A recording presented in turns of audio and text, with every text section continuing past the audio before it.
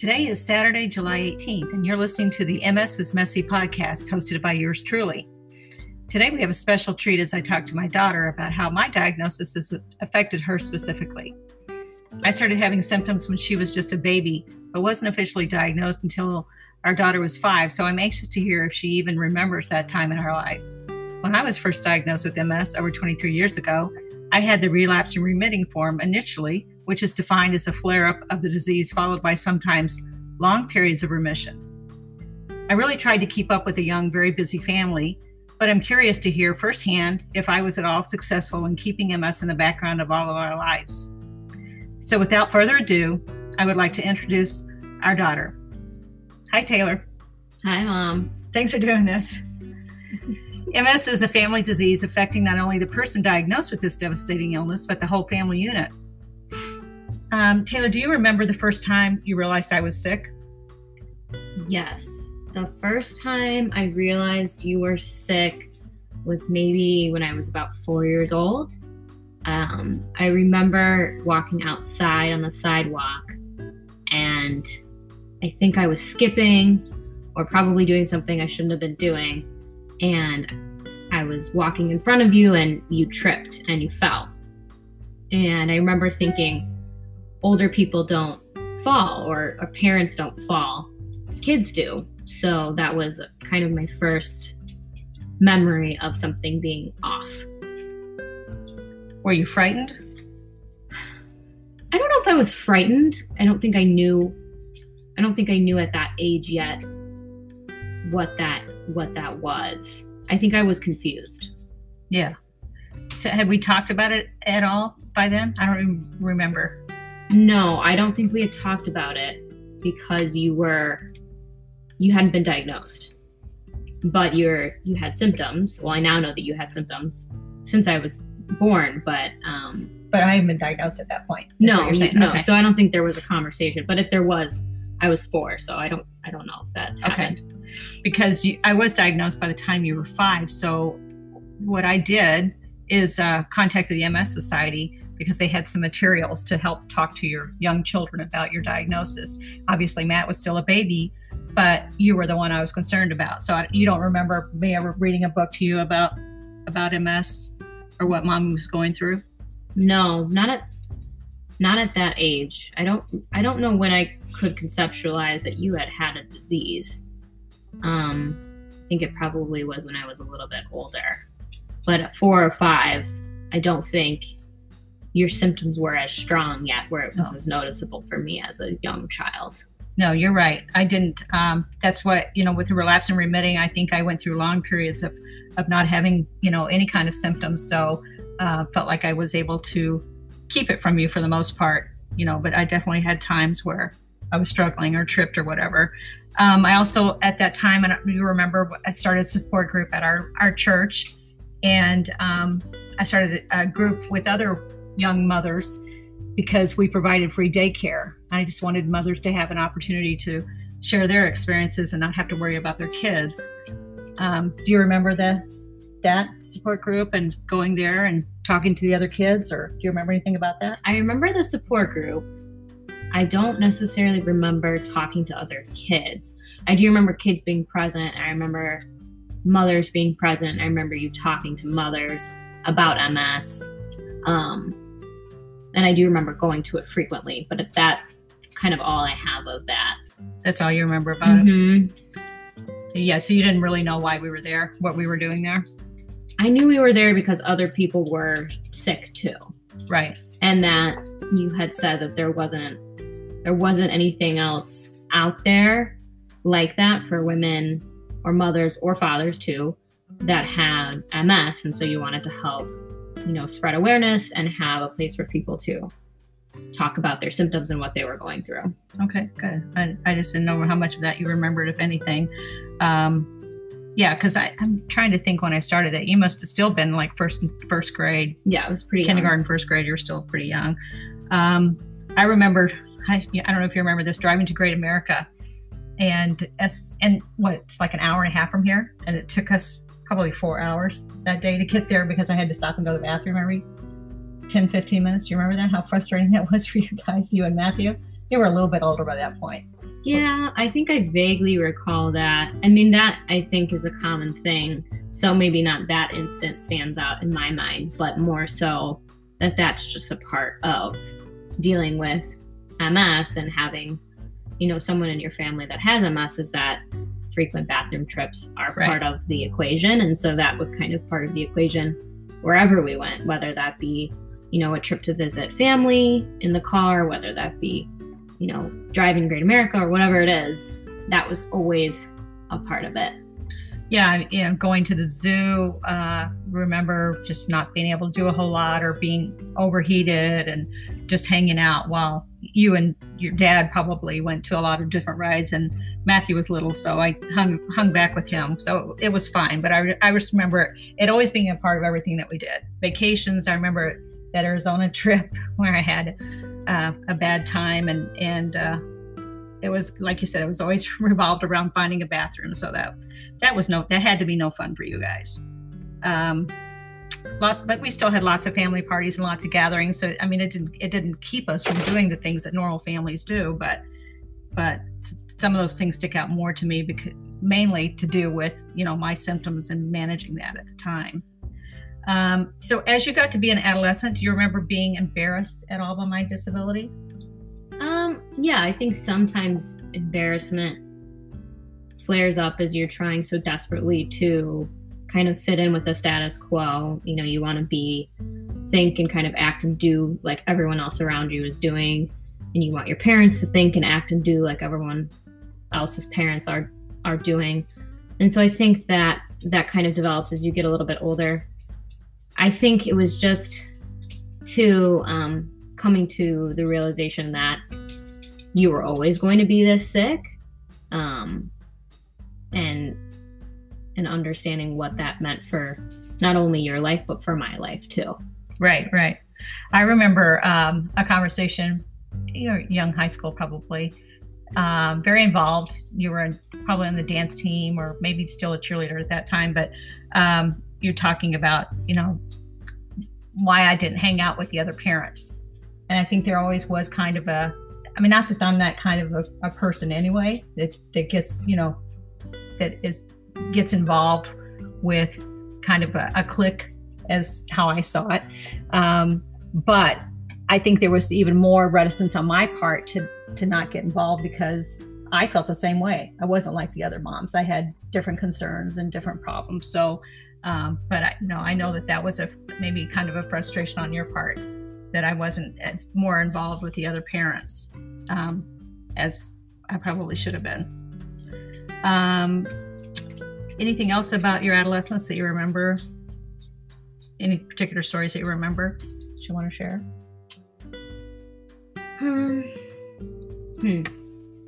No, nothing particular that I can think of. I mean, I think, your adolescence are maybe more your selfish years, where you think more about yourself and what you want to do. And I think what changed for me was going to school, going to college and having a liberal arts education, and being able to take classes that helped inform me on disability law and the ADA, and understanding really the plight of individuals with disabilities. Right. I think that changed a lot for me, and just becoming more educated about your disease, about other people with your disease, and then other people with disabilities as well. Right. I think it took me out of myself and thinking, woe is me. My mom's not like everybody else. She's sick. This stinks. And thinking of it in a more holistic way. Right. I remember that conversation. What was the name of that class that you took? I think it was just disability law, something along those lines. Yeah. of learning about the law and people with disabilities. Yeah, I remember that teary conversation, that apologetic conversation, like, oh my gosh, Mom, I don't know why I never thought about this. I'm so sorry. And I said, no, don't worry about it. That goes along with just being a teenager. But speaking of college, though, did my I've always wanted to ask this, and I want to ask Matthew this as well. Did my illness affect your college choice? I think I'd like to say no, it didn't, because I did fall in love with DePaul University for a lot of reasons. I loved the city of Chicago. I liked the idea of being in a big city. I was eager to get out of Carol Stream and eager to get out of what felt to me like a small suburb with maybe not as much to offer me and what I was looking for. Mm-hmm. But I think subconsciously, yes, the disease did affect why I wanted to stay so close to home. Right. I think all of us, and I say all of us as my siblings and me, all make life decisions based on it.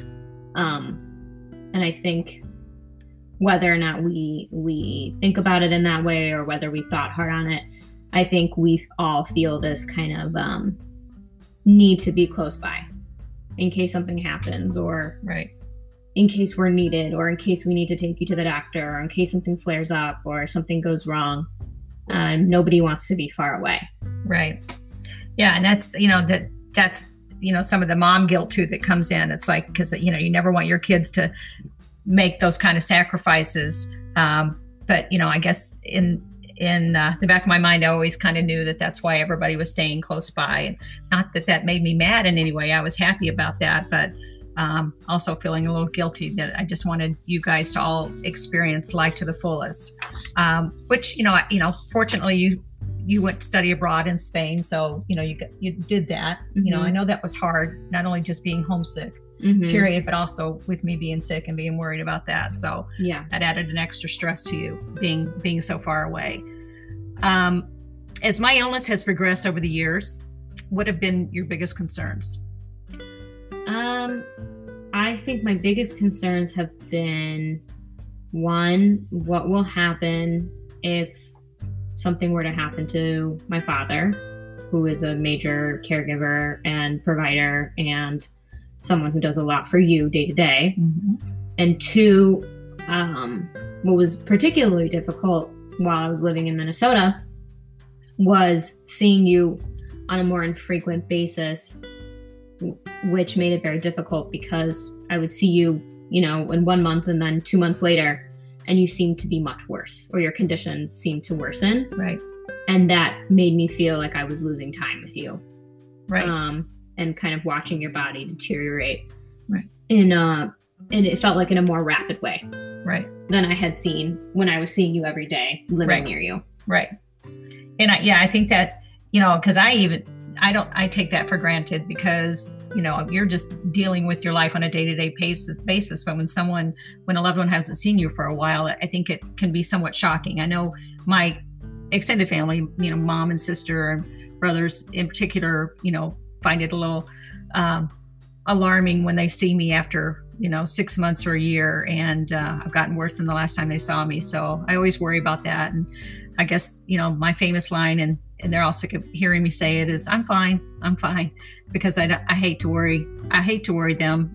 One, and two, there's not much they can do about it. So worrying about it isn't gonna help either of us. But I do understand where it's coming from, obviously out of love and concern. Especially Taylor, we got very, very close, but I felt like I took advantage of the fact that she's definitely that type A personality who very independent and focused as a teenager, knew she wanted to be a lawyer probably by 7th or 8th grade. Yeah, about. And consequently, she had her plan. She knew exactly where she wanted to go. She had all of her deposits and her roommate picked out for college, long before she needed to. She's very focused in what she wanted to do. And that was a big load off of me, selfishly, because I wasn't having to push her to do anything. And I really appreciated that. And I don't know how much of that she did because she knew I couldn't do as much as other parents, but it was something that I really appreciated at the time and still do. Count on her quite a bit to be that person. She's kind of our organizer for family vacations and our planner, and whether she likes that role or not, that's her role in the family. So what advice would you give other young adults who have a parent with MS? I think my advice would be to educate yourself, as difficult as that can be, to seek resources outside of, your own bubble that you're in. Talk to other people that have parents with MS, connect with other people that have MS, learn about the disease, talk about it. And then also, I think, especially as an adolescent, learn to be able to talk about how it affects you. Try to find resources, try to find outlets, whether that be, traditional therapy, or maybe it's a certain sport. For me in high school, it was dance, and that helped me a lot.